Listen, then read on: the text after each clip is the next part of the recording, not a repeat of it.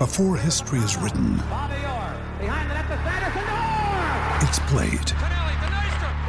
Before it's frozen in time, it's fought one shift at a time.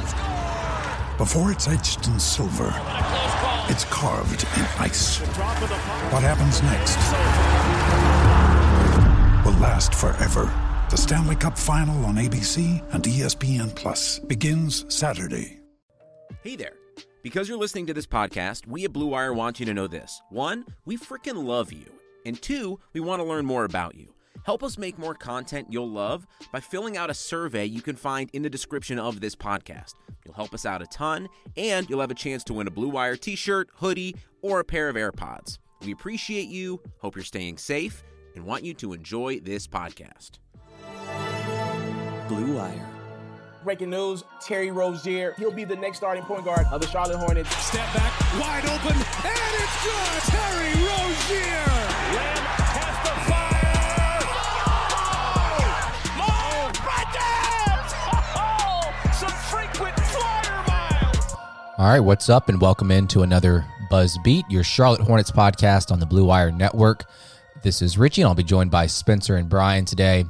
This episode is brought to you by our partners, betonline.ag. I haven't said this in a while, guys, but if you haven't had the chance to rate and review our podcast, we'd really appreciate it if you guys can take that minute out of your day to do that. You guys have no idea how much that helps our exposure. So on today's episode, I think a lot of you guys have been clamoring for this. We are going to reveal our top 10 big board individually. We'll have 3 separate ones for the NBA draft.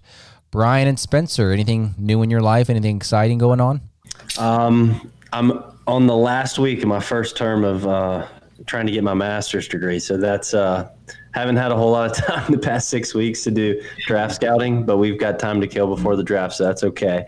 So yeah, that's what's big in my world. It's like being a little kid the night before Christmas. I can't wait to have this term behind me, and then a week to catch my breath, and we start again. So.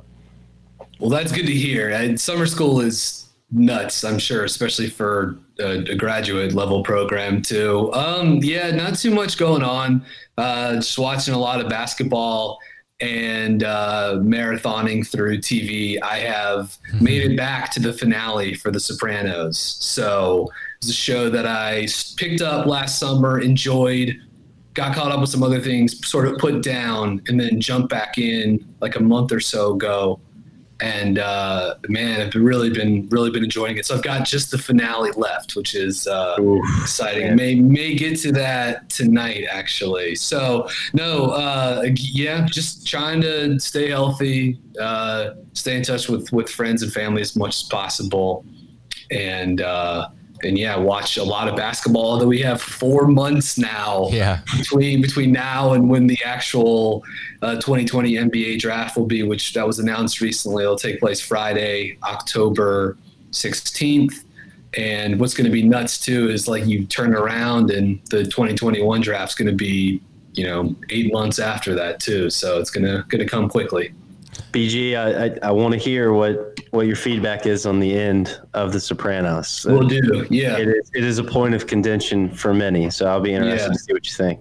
I'm aware of some of the frustrations or indifference that some people have to it. So I know that it's sort of a controversial finish, and I'm excited to see sort of what my initial reactions to that will be. This sounds like a stupid question, but does that show hold up over time? I know that you're rewatching it because you have watched it before, so it's a little bit different, but like if someone's going to watch it for the first time, does it still kind of hold up? I think so. I think it does. I think it stands the test of time. The characters are amazing. There's so many different of them. The character development, beyond throughout the seasons is awesome. I would recommend Sopranos 20 years from now. I think it is like a great movie or a novel that stands the test of time. I think The Sopranos does, similar to The Wire, which was on HBO around the same time, and similar to Deadwood too, which is a little different because that's sort of like a period piece. It's set well before the show was obviously filmed. But those are 3 shows amazingly all on HBO at the same time that I would recommend to anyone to start and watch start to finish. And they have high degrees of rewatchability, I would say too. Well, it's funny you mentioned rewatchability because I'm rewatching Friday Night Lights for like the 5th or 6th time because I got my college roommates to get into that show, and I don't know, I was trying to find a new show to watch. I couldn't get into some of them, so I just rewatched Friday Night Lights, and it's definitely not the best show that I've ever watched. Obviously, Wire is probably that top spot for me, but I can rewatch Friday Night Lights probably more than I can The Wire. It's a good show, man. Yeah. I like the show, but also like I'm a sucker. Like I love the book and I love the movie. I know they're not those three, aren't the same thing, but the show is a great cast of characters and it stays fresh too. I feel like over the course of the entire show. Richie, you love The Wire, I know, because we've talked about it. I love The Wire as well. Love it. It's definitely in my top 3. And I never thought I would have. Like, my wife had to force me to watch Sopranos, and now I would rank Sopranos above The Wire. That's how much I would recommend it. Yeah. Okay. Yeah, it's awesome. I might have to give that a shot. So, all right, we're going to go ahead and get into this big board reveal. But before we talk about our actual players in the top 10, I kind of want to start a discussion about how we ranked these players. How much weight was given to their numbers in college versus maybe just kind of watching them on tape? Did you give much consideration to maybe their ceiling or floor, upside, age? I know we have the discussion all the time about age of a player. But Spencer, you actually created like a little Excel sheet. I know you don't think it's that complicated, but I tried to replicate yours or try to make one very similar, and then I kind of gave up after the first 10 players. I'm not going to continue with it. But what all went into that? And I know you had your eye test, but like what all went into that Excel sheet that you created? Yeah, so I really went with 5 categories, and then like an index score, which is just an average of those 5 scores. So offense, defense, motor. So really, I'm just trying to figure out how hard the player goes on a consistent basis. Feel for the game is a category, and then ceiling. So, by ceiling, I mean, okay, where can this player, how high can he go? What's his potential as a prospect? So I just combined, from a 1 to 10 scale on each one of those categories. I just averaged them out, and then that gave me my index score, which is the one on the far right of my column, which I will, or of my spreadsheet, which I will reveal at some point. I got out to a really hot start and got I'm through 16 prospects, and then school started for me, and that hadn't been the momentum kind of slowed. But so really, that's what went into it. And so why I wanted to do that is because I wanted to compare what my eyes were telling me and kind of just like my feel for a prospect as I watch him and don't look at any of the stats, how I feel about that prospect, and then actually break it down and segment the different parts of the game of this player and how I think about that. And so to see how the two compare. And I was surprised. I really was. And we'll get into some of that later, but that's how I graded, my big board. Right, that's what I did too. I created this spreadsheet, and it's not as complicated as yours. It literally is just offense, defense, floor, ceiling. That's all it is. Yeah. But I based it off my eye test first, and I did the top 10, and then I went back and inputted those numbers like you did, and some of the index score on the far right, like yours, didn't necessarily match up with my top 10 in terms of like where they ranked. They were kind of all about the same area. But, I guess my thing is like when you look at numbers, Brian, and you're big into this, you're looking at numbers, that you can't just use those numbers without some kind of context because, for example, Isaac Okoro has a really, really high field goal percentage, but that doesn't mean he's necessarily a great shooter by any means. So it's one of those things where I kind of valued my eye test probably higher than I did the numbers. What about you, Brian? How'd you kind of evaluate? It's both. They're both super important. And if you want to, maybe you can say that the numbers are slightly more important, but it has to come with watching the film and not just to see how these guys play, but that was sort of the benefit of getting, for me, is especially when I get to go to games at Duke, you're sitting courtside. That's like important to see too. Is how guys react when they're on the bench. How willing are they to listen to coaching? I mean, look, those intangible stuff, that's further down the list, but how much do they give it up for their teammates? Like all of that stuff, how much do they talk to the refs? Like all of that matters. It all goes into the same package as you're trying to take the best guess. So there's a lot of things that I factor in. Age is obviously real important. Although as we've discussed on this pod before too, I don't value age quite as much as some other studiers of the draft do, though it is quite important. But also look at fit, defensive fit, versatility. How many positions can this person guard? Could you envision seeing this prospect playing leverage minutes in the postseason? I think about that. Look at Stock's numbers. So that has some sort of indicator as far as defensive impact, team defense, super important. And that's where the film really comes in as well too. And shooting, and that breaks down a lot of different ways. Where are their shots coming from? Efficiency, the amount of the volume off the catch, the volume that are off the dribble, the amount of unassisted shots, the amount that come at the rim. All of that stuff matters, and obviously it scales differently based on position. But I think one of the things that's so tough with the evaluating the draft is it's an inexact science, and there's just so much that can be taken into account. There's so much information. So you just got to that's why, like you guys did, come up with a little spreadsheet to help you organize things. That makes a lot of sense. But this is 3-point volume, amount of shots at the rim, the percentage of those that are unassisted, free throw rate, stocks. These are some of the main metrics that I'm keeping an eye on in terms of analytics. Yeah, and Brian, he brings up some really, really important categories that are not.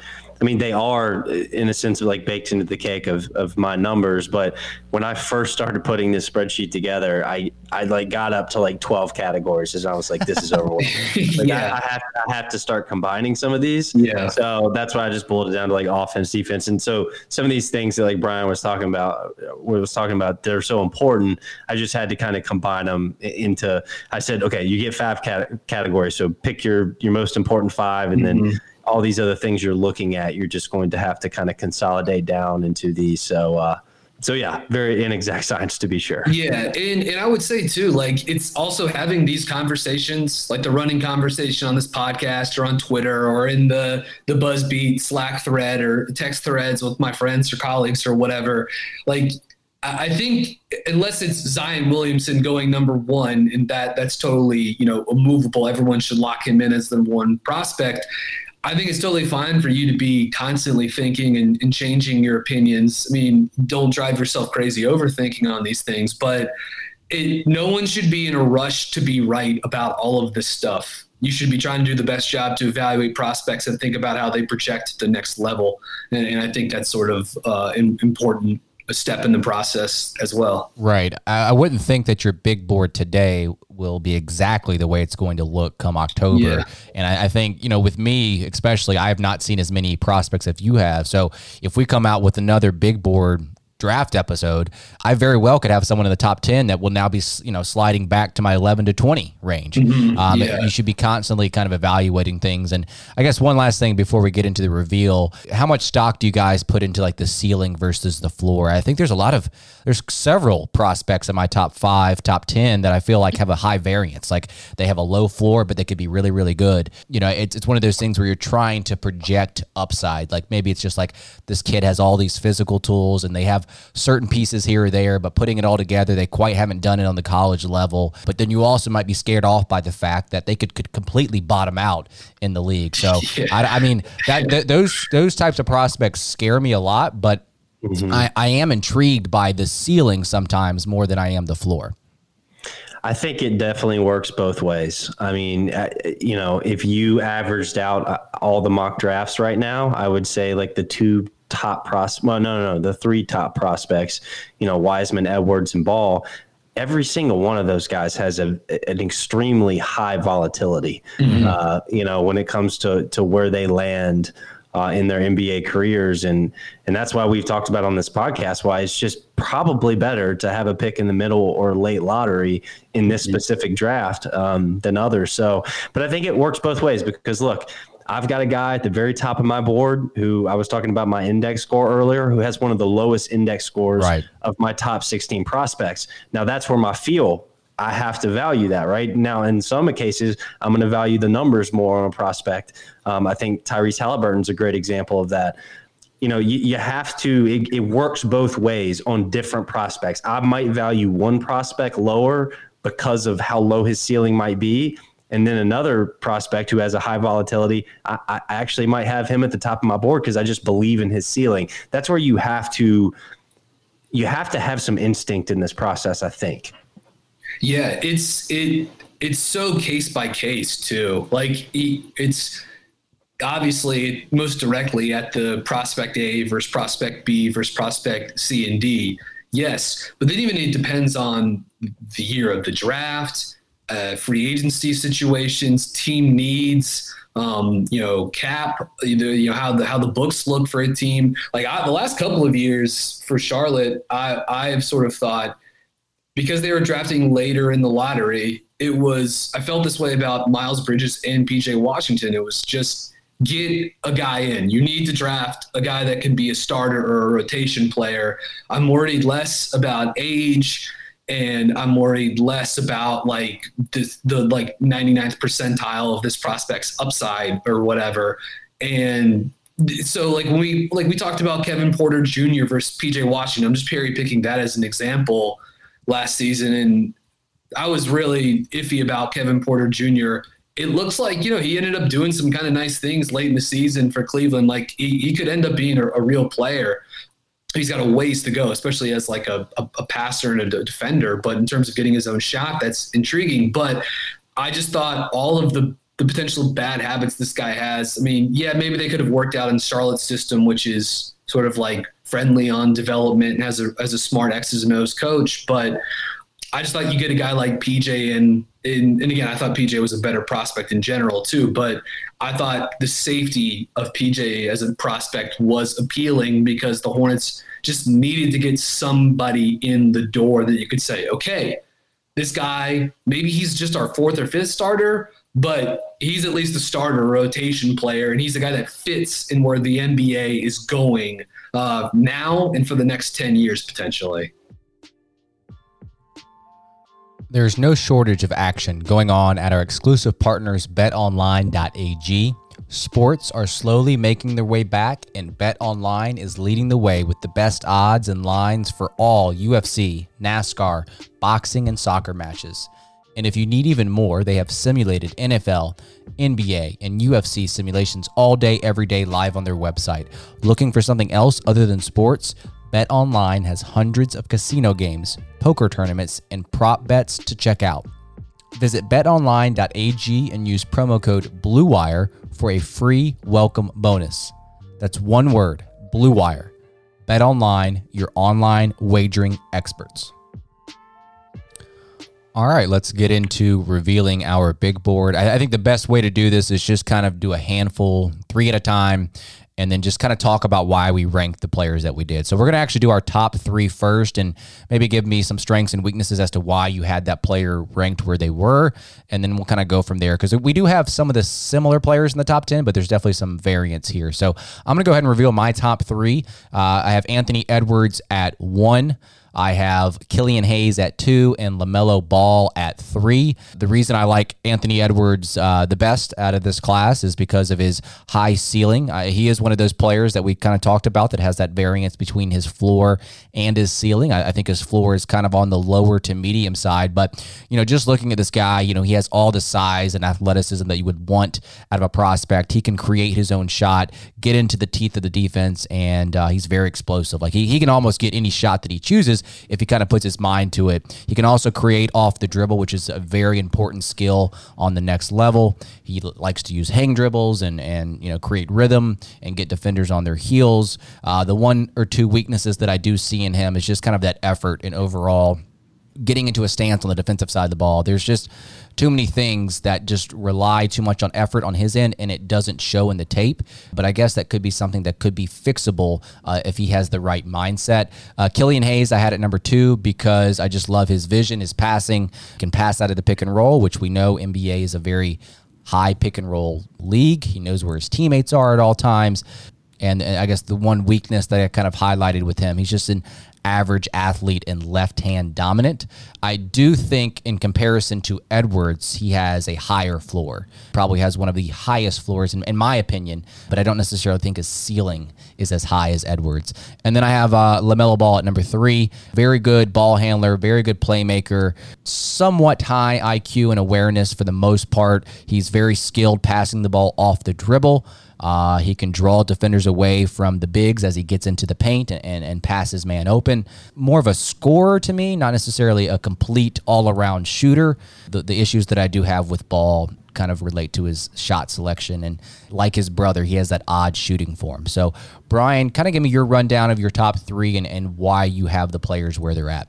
I think these first three guys, you can sort of go in almost any order. As far as the first three guards, wing type players, I had LaMelo 1. I just think his ceiling out of Hayes and Edwards and Ball is the highest. Possible pick and roll engine. He's a ceiling raiser for an offense. Really good pick and roll passer. Really good pick and pop passer. Great transition passer. Understands tempo. Maybe he himself has some sort of athletic issues in terms of burst. But man, as far as his ability to pass and influence tempo with his vision, I think it's pretty special. Yeah, his shot, obviously the percentages were pretty bad this season in Australia. He took 7 threes per game. I think he was, 28% down in the NBL this season. But I think he's going to shoot it. I think he's going to shoot it off the dribble. And I think with his size at 6'7", good wingspan, doesn't turn 19 until August. I just think all of that, along with what I think will give you is pretty good team defense, and a guy that, I don't expect him to be a stopper or like a marquee point of attack defender, but I think he can eventually hold his own on that end and be fine defensively in terms of team defense and help defense. So, this is one of those cases where I think maybe sometimes I tend to lean a little more conservatively and go with the guy that I think has the higher floor, which in my opinion, if you're looking at Ball and Hayes, which were sort of 1A, 1B for me, Hayes has the higher floor. And I think if you play out this draft, Hayes is going to end up being the best player in this draft in some of those realities. But yeah, I went with LaMelo, and I think a lot of it will come down to see if this guy can hold his own defensively, doesn't shoot his way out of the league, and does he end up being a primary creator or a connector, which is actually something we talked about on the podcast when we went in deep with him. His brother has not really found his way quite yet as a pick and roll scorer, even though he's really come on as a spot up player. They're different players, but yeah, he's got some habits to correct defensively. Like he gambles for a ton of steals. The effort can waver sometimes too, but I think in the NBA he's the chance to lock in. Like you said about Hayes, the shot creation is awesome. The step back, he's got a really smooth lefty jumper and can create a lot of space with that step back look too. He feels like a guy, you just put him in primary or secondary creator, either way, he's just going to instantly help your offense, just instantly give you the chance at having a top 10 offense once he starts to sort of figure out how to play in the NBA. Good spot up player so he can move off the ball. I think his fit with Devontae in Charlotte would be phenomenal. 6'8" wingspan, turns 19 in July. He's already got a lot of pro experience too. And yeah, he looks like a legit two-way player. You feel pretty good about this guy on the ball as a defender and as a team defender. I think he's a floor raiser. I think LaMelo is the ceiling guy and Hayes is sort of the floor raiser for your team. I think he has a chance to be a guy that could, make an all-star game or two, an elite passer, a very real pick and roll upside, ball screen usage, 38% assist rate across all competition last season. And he's put together some just monster 3-point shooting performances too. So really like him. Anthony Edwards, powerful athlete, 69% at the rim, 27 dunks this season. He has some of those downhill drives where, he splits the ball screen or he turns the corner or whatever. And his speed from 20 feet out to dunking at the rim, I mean, man, he looks like such a pro when on some of those really physical drives, just a lot of physical athletic tools. And, if you buy the shot making, then yeah, you can probably talk yourself into this guy as the top guy in the class. I worry about the bad habits. Yeah. He settles. God, there's some games he'd be dominating halfway through and then just all of a sudden just settle for 3 17-foot pull-ups in a row or missed pull-up 3 and then all of a sudden that would start to impact his effort defensively. So for him, I'm interested to see where he lands, what the fit looks like. I'm hoping he gets into a system that allows him to develop Edwards in Atlanta would be awesome next to Trae Young and with Lloyd Pierce as a coach. But you think about him with the Knicks or the Pistons or something like that. I worry maybe a little bit. But no, so anyways, I like all three of these guys. I think they're all worthy in conversation for the top pick.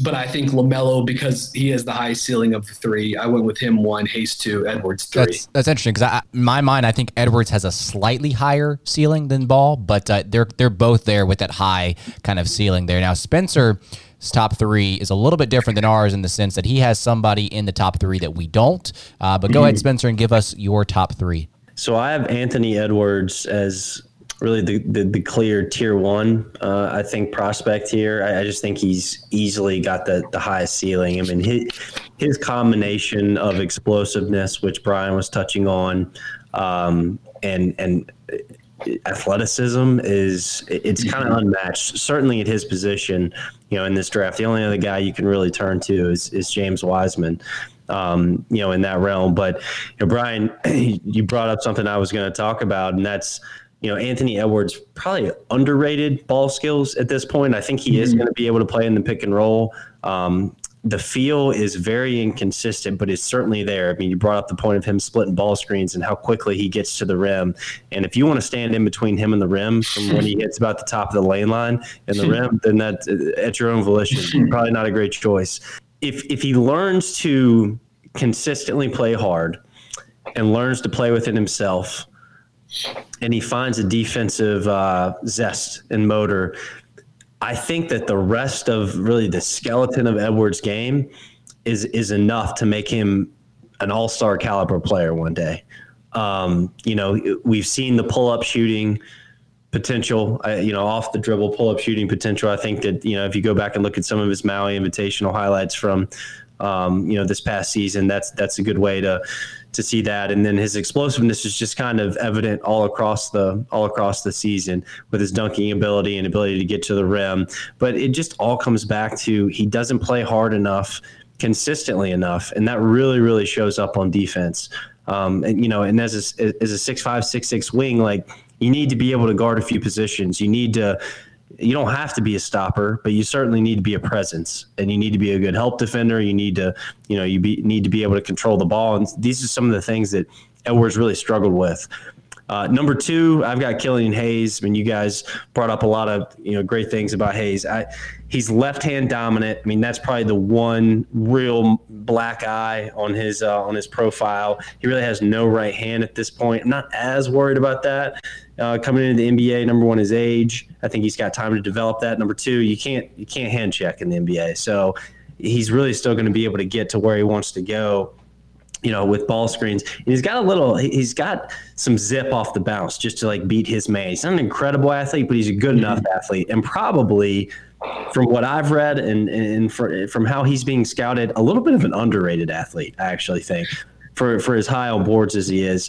And I think Kelly, in the mid zone, so what we talk about with Devontae, where he really struggles, coming around that ball screen, and if a team gives him a runway, he's not good in that mid-range area. He's not good in that floater area. Killian Hayes is awesome in that area. And Four-level score. No question. And it's why he shot 48% from the field last year. Because he can score in that area when you drop. You want to blitz him, no problem. He can split the screen. He just has such a complete offensive game to me. You brought up his step-back shooting. You can tell he's watched some James Harden film with some of those shots. So really impressive stuff. I think he's got a chance to be the best player in this class when it's all said and done. And then my third ranked prospect is Onyeka Okongwu. So the kind of combo, versatile 4.5 type of player, I would call it, from USC. Okongwu is just a classic, used in the worst way possible in college kind of player. I'm sorry, but they could not have used him any worse last season. He was playing next to a 7-footer. They could score it in a few different ways. So he had to play this middling forward position. But look, he's, I think, got the potential to be the best defender in this entire class. I don't know if he can switch 1 through 5 competently, but he can certainly be a really strong pick and roll defender. I think he can, on any mismatch, he's not a guy that's going to be on an island that you're worried about. I think he can keep up with guards. He has an incredible wingspan. He's a good shot blocker. He plays with a really high motor. For a big who really got very few chances to play with the ball in his hands, in kind of in the roll area, I think he has some passing instincts that you're going to find in the NBA. Runs the floor incredibly well. I think Okongwu, I'm confident, and it's hard. It's easier to say for a guard because it's easier to project their strengths, I think, other than a big, especially a big that was used badly in college. But I think Okongwu might have one of the highest floors of any prospect in this whole draft. So I think he'd be a really good fit in Charlotte too. I'll end with that. Yeah, I think his defense gives him a high floor. I think it really does. He's the best center in this draft by a lot, in my opinion. I agree with you, Spencer. I think he's got real switch potential. Maybe not 1-5 right now, but close to it. I think he can move with opposing perimeter ball handlers in the NBA. I think the way he was used defensively at USC was just, he's not anywhere close to where he could be towards attaining his potential. I think there's a lot of untapped aspects to that. And I'll be curious to see. He's a good screen setter offensively. He definitely has some utility in the short roll, or at least I think he projects to have some of that, especially because he is such a good screen setter. So if you put him with some good guards, that they could do some damage offensively, and just having more spacing and shooting around him should shore up. And he was pretty damn efficient at the rim and on post-ups. I mean, his percentages were good in both of those categories, even though he was sort of playing inside of an airplane bathroom with the Trojans. Right. It's one of those things, like Spencer mentioned, like sometimes it's hard to project where he's going to be in a modern NBA game when he's strictly being put in like post-up situations. You want to see him stretch the floor a little bit, especially projecting to the next level. So let's go ahead and reveal our 4, 5, and 6. And I will say that these three, I was like interchanging these three like every so often. I was like, okay, I just got to stick with the three and keep it how I have it right now. So number 4, I have Tyrese Halliburton. Number 5, as Spencer mentioned, I have Okongwu. And then number 6, I have Devin Vassell. So the reason I have Halliburton at number 4, I really, really do love his playmaking ability, his high IQ, and his three-point shooting, despite that kind of awkward-looking shot. Did shoot the ball really, really well from deep. And like Killian Hayes, he has great vision, and he has some flash like LaMelo Ball. He's actually really good at, on the defensive side, jumping those passing lanes on defense, and his length clearly helps in that aspect and getting out and transition. I do worry a little bit about his strength and his build. Can he create separation on the next level off the bounce against these NBA bodies if he doesn't beef up a little bit? And that kind of gets me to my next point. Like, with his form and with his lack of strength, can he create off the dribble and shoot? I mean, it's kind of a wind-up shot. It's not the quickest. I mean, it went in from deep, but when you put him on the ball, which he's going to be a lot, can he score off the dribble? I will say that I think because of his high IQ and his playmaking ability, I think his floor is somewhat high, but I just never know about that off the dribble shooting. Back to Okongwu and Spencer's point here, I really do love his, I guess his biggest strength is his shot blocking on the defensive side of the ball. We saw really, really good post play from him. His footwork was great. He can actually finish with either hand around the basket. I think his defined role as of now in the NBA would be like a pick and roll rim runner, but it would be interesting to see if he could maybe turn into kind of a Bam, like, maybe passing the ball a little bit better out of the high post, and you just didn't really see that a lot. Offensive rebounding is really good with Okongwu as well. He has that second jump. The reason I didn't have him in the top 3, as Spencer did, I just worry about his ability to stretch the court. Like, is his game made for the modern NBA? Like, obviously he can make that jump But right now, I'm just not seeing it. And then his handle, while good, can kind of sometimes get loose when he gets too aggressive and kind of barrels into multiple defenders. Like he sees a lot of space, or he feels like there's a lot of space, and he just dribbles into the teeth of defense and kind of loses control there. And then Vassell, who I view very similarly to Halliburton, just kind of without the playmaking. I obviously, we talked about this before the recording. He's a better defender. He does have a three-point shot. In his shot form is not bad by any means. It's way better than Halliburton, but it does have a little bit of a, I don't know, like a Gerald Wallace-looking shot where he kind of pulls it across his face. The one thing that I will say about Vassell on offense is he too one-dimensional, meaning is he only someone that's going to score off catch and shoots? Can he score with the ball in his hand? But I will say that his floor to me also, like Halliburton, is high. I was considering switching Vassell and Halliburton, and if you were to ask me today, like one player in my top 10 that I feel like is falling, it might actually be Halliburton. Spencer, let's go to you because you didn't have Ball in your top 3, and I kind of want to see where you have him in these next set of players. Go ahead. Well, I've got him at number 4, a little bit reluctantly. I'll be full disclosure here. I am not a LaMelo Ball fan. I do see you're not a big baller, dude. Sorry. I'll admit I've never bought a pair of big ballers or whatever they're called, and I'm not a fan of the youngest here, LaMelo either. No, I shouldn't say I'm not a fan. I mean, I see that he might have the most like translatable skill of some of the best prospects. I've heard a lot of that. If you're tuned into draft coverage, you've heard that too. I mean, his passing ability, his feel for the game, how he sees the floor. I mean, it really is. It's second to none. I don't want to go too deep with Ball because I can tell you what I don't like about him all day, but I think that he's been playing basketball his whole life. And unlike a lot of these guys, unlike the guy that I got ranked number 1, Anthony Edwards, who I think has still got plenty more to show, there's a part of me just kind of thinks LaMelo just is what he is a little bit. And that's not the three, the almost 20 points a game, 8 rebounds a game and more than 8 assists in Australia. That's not going to happen in the NBA. And I hear all these people say, and I really want to make it clear that I'm pushing back on this, that he's going to be like players are going to love playing with him. When I say I think he is who he is, I mean, he's going to take a bunch of bad shots and get a bunch of eye rolls from coaches and his teammates. I think maybe his whole career. Like I don't get. Nobody talks about that, about how that part of his game is just. It's just like we expected suddenly going to go away. He thinks he is Kobe, right? He thinks he's one of these irrational confidence guys. I don't think that's going anywhere. And so when people say, God, guys are going to love playing with LaMelo Ball. He sets you up. He gets you open shots. That's true. He also takes away a lot of shots from teammates because he falls in love with this awful jump shot 7.5 times a game and shoots 25%. I mean, like that's the kind of stuff where like, I'm just not confident it's going away. But again, he does have one of the most translatable skills. He's 6'7", he is a good rebounder for his size.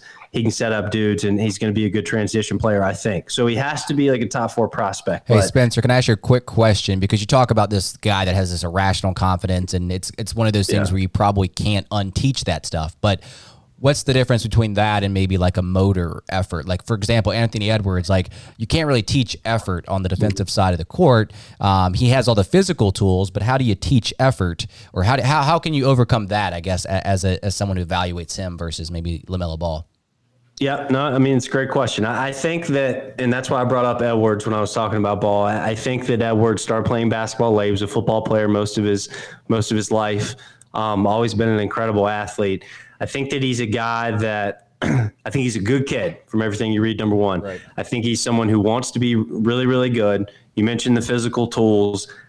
I think that he will figure out how to play hard more consistently. With LaMelo, it's different to me because he's been playing so long, and I think that his style and his motor and his demeanor is a little bit more groomed.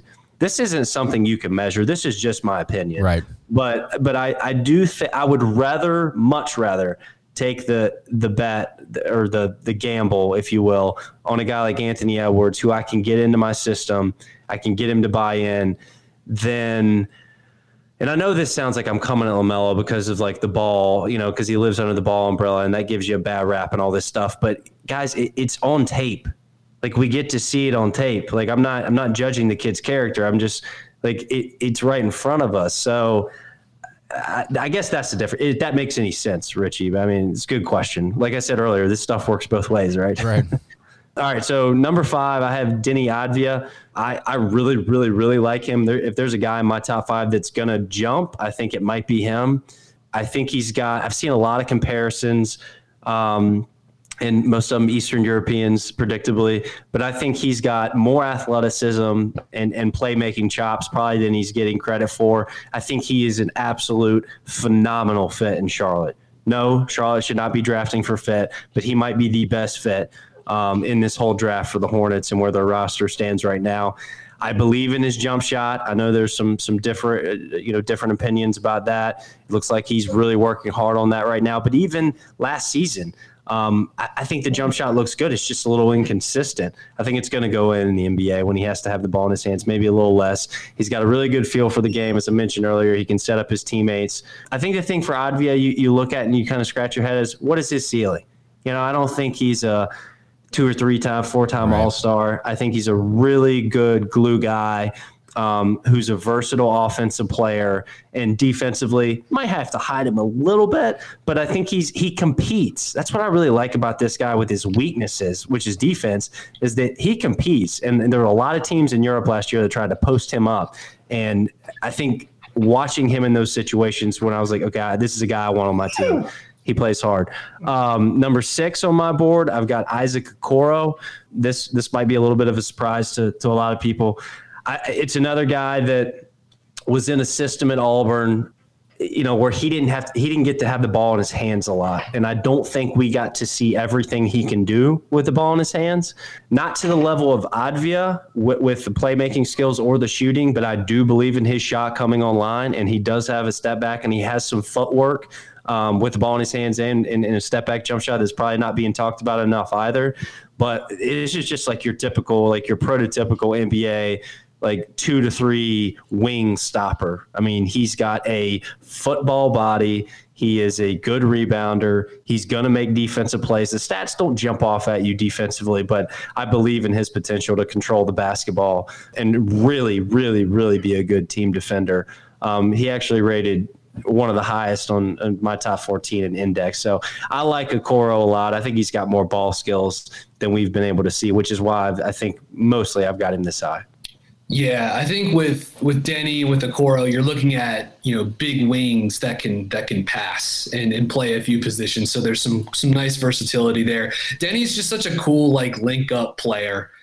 His passing in transition, his ability to live dribble pass and to find shooters or guys in the dunker spot for finishes is really special. And you pair that with someone like PJ, who has some of that to his game as well too, his ability to stretch and to attack closeouts.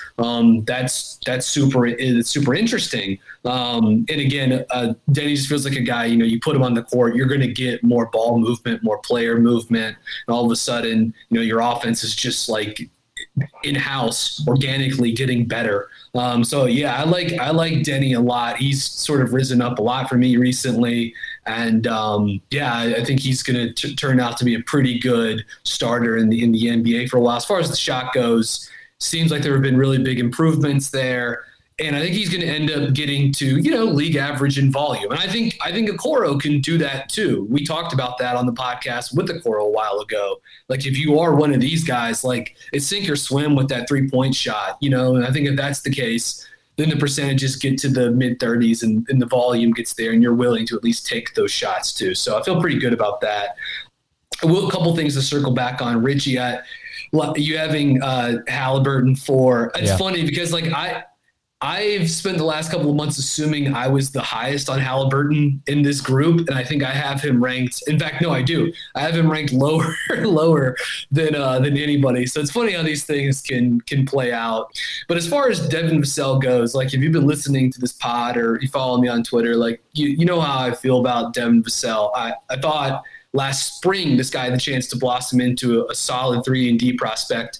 And I think he shot through all of those expectations. He's still just 19. He's played a lot of leverage minutes, big-time college basketball already in a good system that pumps guys into the NBA in Florida State. But just like in his own tier as far as the help and team defender goes in this draft, his ability to dig down from the wing, force steals, incredible backside protection, can switch and guard a lot of positions, guarded 1 through 5 this season at Florida State, and certainly competes when he gets matched up with a bigger guy in the post. But his ability to like deter passes from 20, 30 feet away by just lurking around the backside of the defense like a free safety is just, it's special. Offensively, I think you can buy the 3-point shot. 42% on 168 3-point attempts during his career. It's pretty good. He's got what I think is a pretty nice looking shot. The release point is so damn high. Even if he has some of these issues with burst and his inability to separate, which that's, I think, like the one sort of knock on him, aside from also maybe some passing limitations as well too. But I think he's sort of scratching the surface there. But the steals and the blocks numbers are incredible. Low mistake player. And then this season, you saw him for the first time ever sort of turn it on as a pull-up shooter. These were shots he just didn't get in a limited bench role his freshman year, but spot up dribble jumpers this season, 50% effective shooting, 80th percentile in the country. And then overall in the half court, off the dribble, Devin Vassell in the 68th percentile, 41% effective shooting. Off the catch this season, 61% effective shooting, 87th percentile.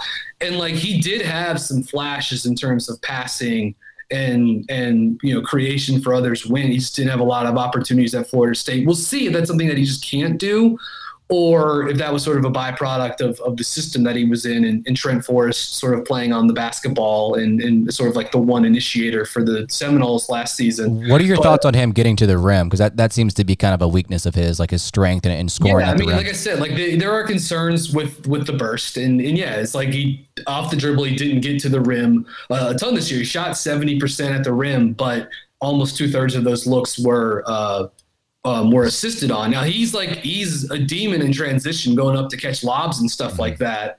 But as far as off the dribble, yeah, there wasn't a ton of that, but he's such a good shooter too off the dribble. And he has really good footwork to go along with that high release point. The way, I think it's interesting because I think he has trouble sort of separating with his burst going forward off the dribble, but his ability to separate on his little step backs, the footwork on that is really good, and he can create space. And with that high release point, that's a tough shot to really bother in contest. And if he's going to make a good number of them, that's tough to guard. He shot 43% along twos this season. Damn near 80% of those were unassisted too. So I agree, if you draft this guy and you have him set up to be your second creator or whatever, perhaps you're locking yourself into something there. But I don't know. That may not necessarily be the case.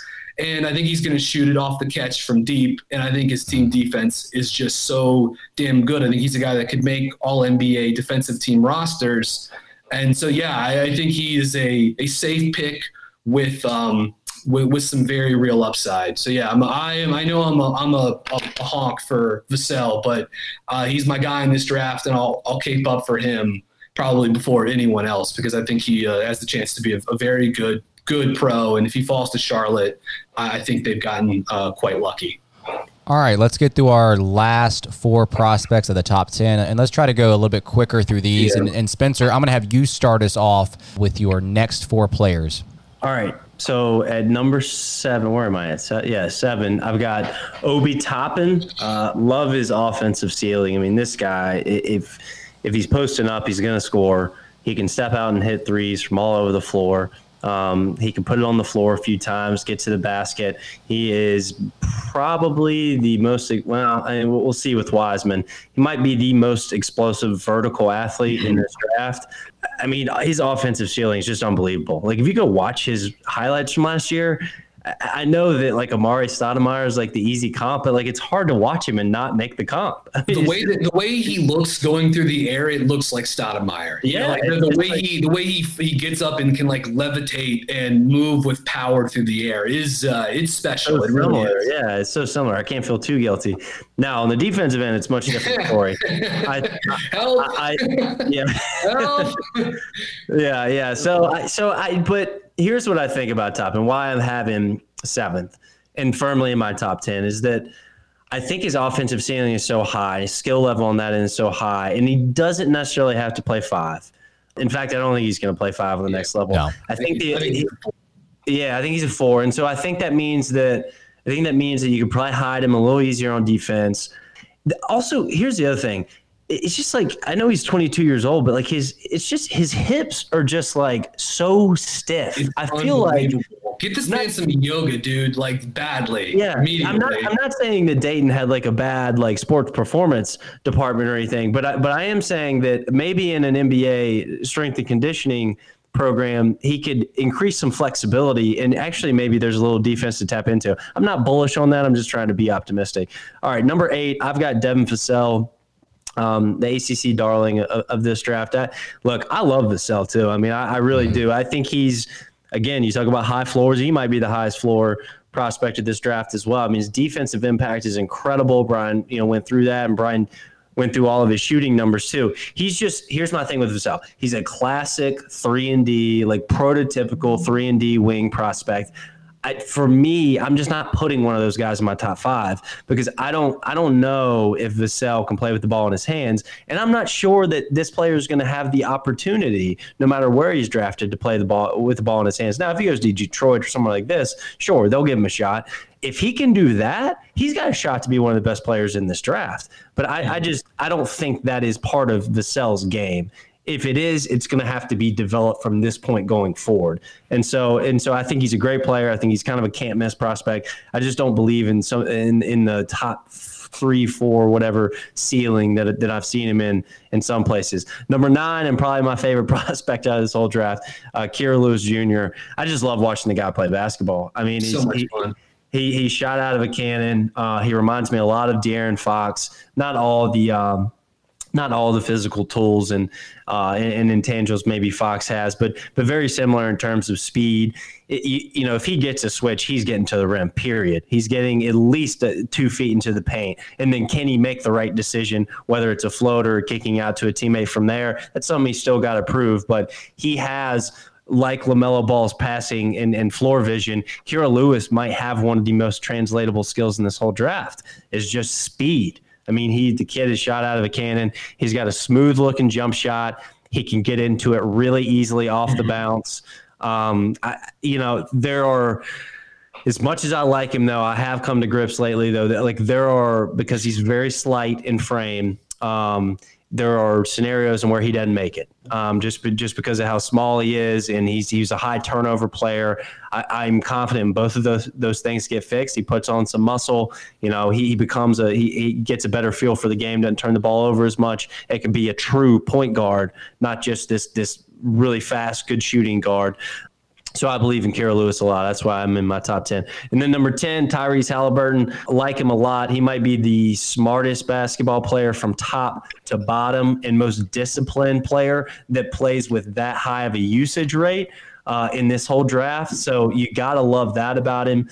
Gets his teammates involved. Richie brought up his jump shot earlier. Not a great looking jump shot, but damn if it doesn't go in. So we'll see how that translates to the NBA. I'm a little worried about Halliburton's athleticism.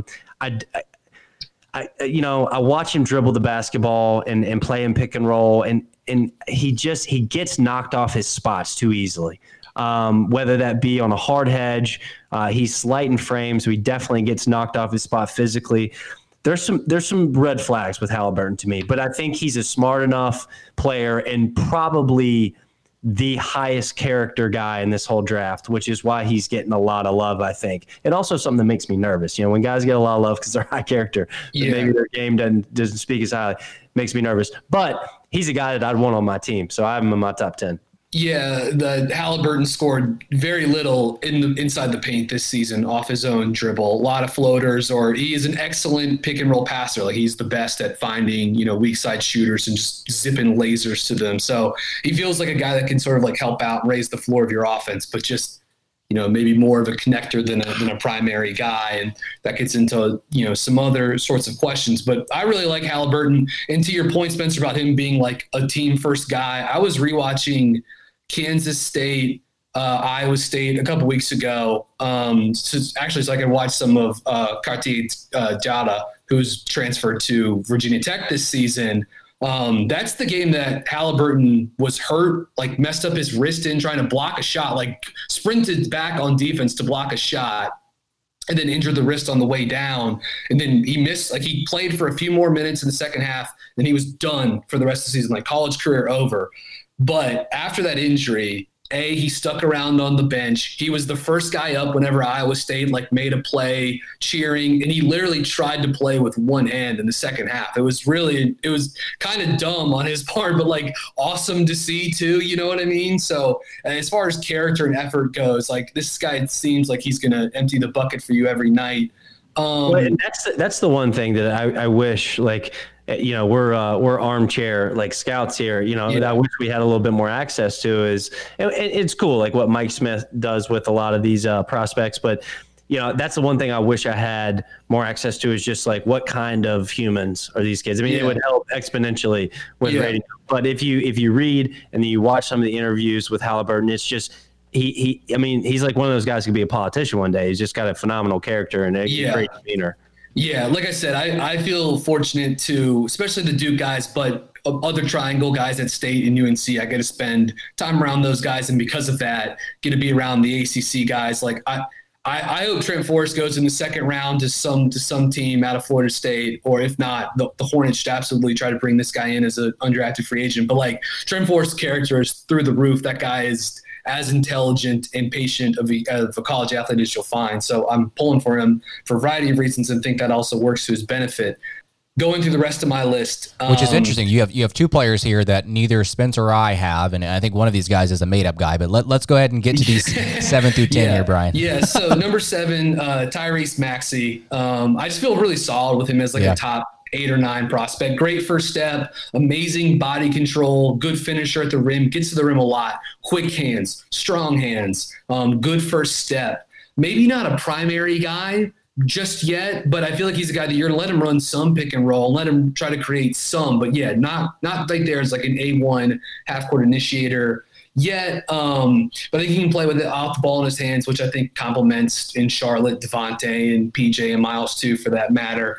Good pick and roll scorer this season. Smaller guard, not great stocks numbers for Maxey, but good help defender, good point of attack defender. I just think he's a really nice two-way player, even with some of the creation concerns and with some of perhaps the defensive limitations just because of his size and his lack of wingspan and stuff like that.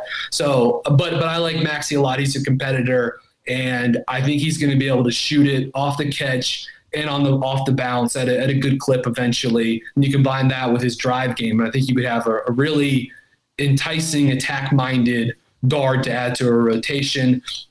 Number 8, Kyra Lewis, for most of the reasons that Spencer laid out, but just speed, can really score. Playmaking is starting to come online more and more as the season went along in Alabama.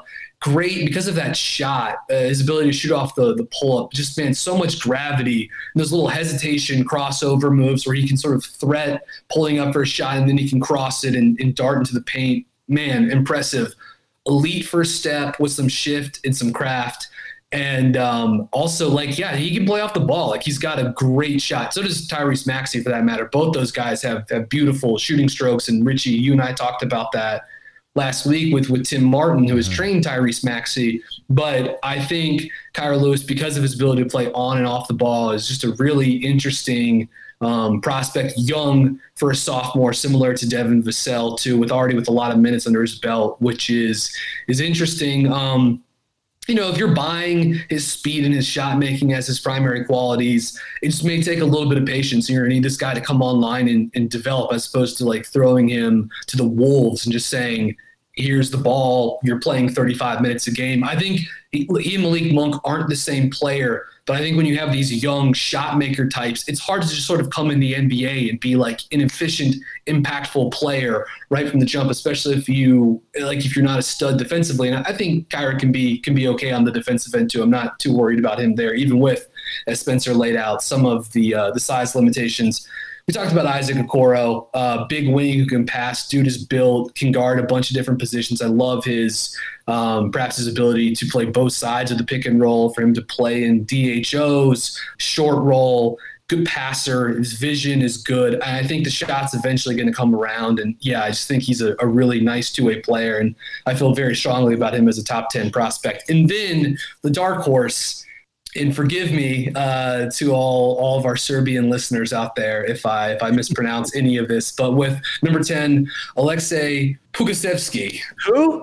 Yeah, right. 7 foot, 18-year-old out of Serbia, just turned 18 recently. If you do want to check him out, I advised from the FIBA U18 tournament. There's a lot of those full games on YouTube. But wait, Brian, allow me.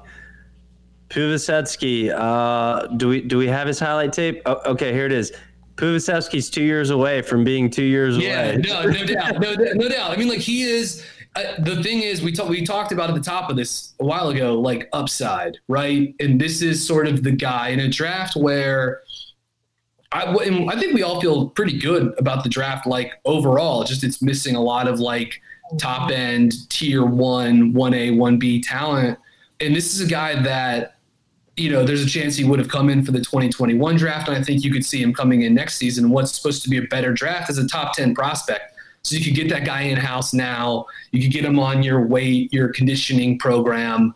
He has really nice, he's got grab and go potential. He can really pass from the post, look for cutters. He's got that LaMelo Ball, Lonzo Ball, one hand, like baseball style, hit ahead pass. He can do that as well too. Really skilled passer, has some movement shooting abilities. In fact, the game I watched yesterday, he missed both, including one air ball, but he took 2 3-pointers coming off pin downs. So he's got some movement shooting skills. He looks comfortable in the pick and pop, but he's going to have to get a lot stronger. Maybe 10 is a little bit of a reach for him here, but I feel like pretty safely this guy is being a late lottery, mid-teens pick because the upside play is real with Puko. No, I get it. I just wanted to use the opportunity to do the famous Fran Fraschilla. 2 years away, yeah. Yeah, wait, I don't even remember who the pick was now. It doesn't. You know what? Draft night this year, though, we need to, like, all of us are going to have to, like, shotgun a beer or something like that. When Fran comes in to mention 2 years away from being 2 years away. Oh, man. All right. I'll run through my 7 through 10 pretty quickly because we're at the hour mark here. And I do have one player in here that you guys don't have in your top 10, and you guys can bag on me all you want. But anyway, number 7, I have Obi Toppin. Like Spencer mentioned, great athlete, excels in transition, can handle the ball a little bit, and actually has shown some good passing decisions at Dayton, and I think he's going to provide spacing with his three-point shot. Obviously, the clear weakness on his kind of resume here is his defensive technique and effort, and whether or not that can be taught, we'll kind of never know. That's a question that we kind of debated earlier in this podcast. Number 8, I have James Wiseman. You guys don't have him in your top 10. The reason I have him in my top 10, I just think he's going to come into the NBA and have a defined role. You know what you're going to get out of him. He's a pick and roll, rim runner, vertical lob threat. And then on the other side of the ball, he's a good rim protector. You're going to get that on the next level. Now, whether or not he can defend in space, whether or not you think that he won't clog the lane, whether or not he's going to get that motor turned around, that's a question that I do have of him. But I do kind of like that defined role that he's going to come in with on the next level. Number 9, I have this guy a little bit lower than you guys, Denny. I'm not sold on his athletic ability, and I'm not sold quite yet on his shooting ability. I know there's been videos floating around with him in an empty gym making shots. It's still iffy on that from my end. And also, if you kind of look at the free throw shooting ability, it was not that great if you kind of buy into that translating as a shooter.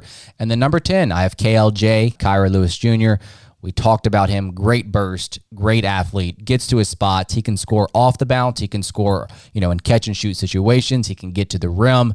And Brian, kind of to your point, he's not a bad defender. I just think he's limited in who he can guard. Meaning, yes. You know what I mean? It's like you put him at guarding the point guard position. I think he's an okay defender, but you try to get him to switch across multiple positions as of now.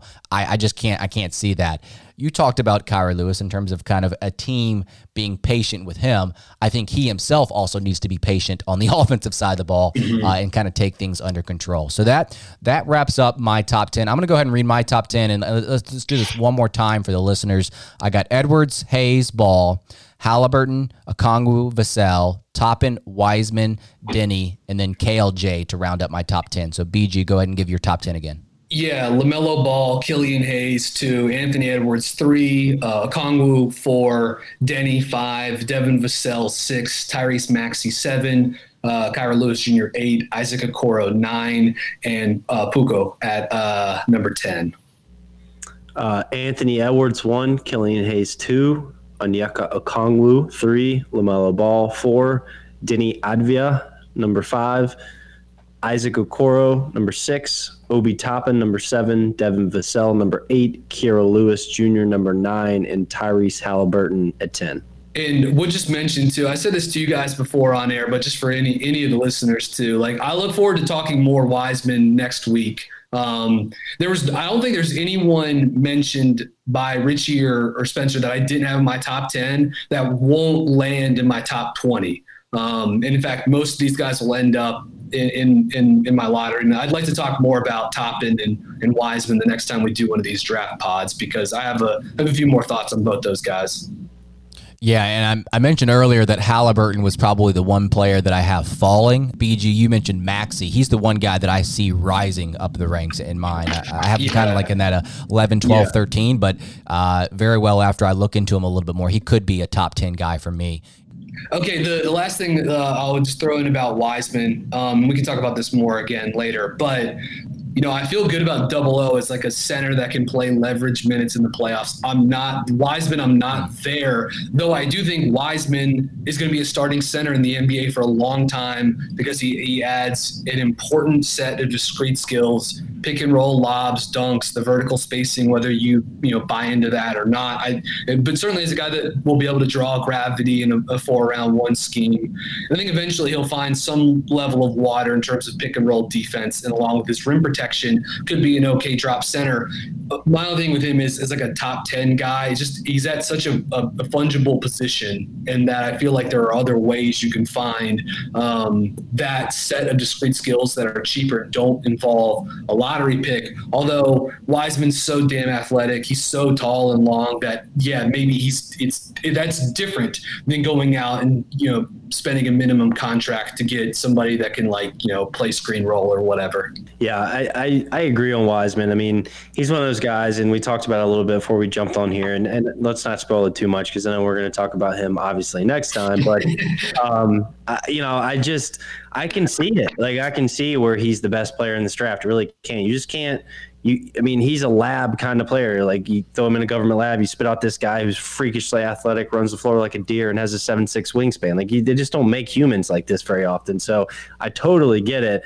But there's just some stuff in his background, specifically this past year at Memphis. Such a low sample size, and maybe I put too much weight on background too much, but I just don't want to have to be the guy who drafts him. So he probably truly is one of my top 10 ranked players, to be honest, and he might make his way there when it's all said and done. I just don't want to have to make the decision to draft this guy. Yeah, that's a good point. He has DeAndre Jordan vibes to me. It might be the lefty might be the way that he plays. But that was our top 10 prospects on our big board. Not set in stone for me. I know that for a fact. I know mine will be changing as I look into these a little bit more. Also, actually, our next 2 episodes are going to be report card episodes on the Hornets 2019-20 season. We're going to hand out A through F grades, and then we'll kind of get back into the big boards. I know we want to kind of do like a top 30 eventually. But again, thanks again for tuning in to another episode. If you want to support this podcast, please go ahead and give us a rating and review on Apple Podcasts, and we will see you guys next time. This is the story of the one. As head of maintenance at a concert hall, he knows the show must always go on. That's why he works behind the scenes, ensuring every light is working, the HVAC is humming, and his facility shines. With Grainger's supplies and solutions for every challenge he faces, plus 24/7 customer support, his venue never misses a beat. Call quickgrainger.com or just stop by. Grainger, for the ones who get it done.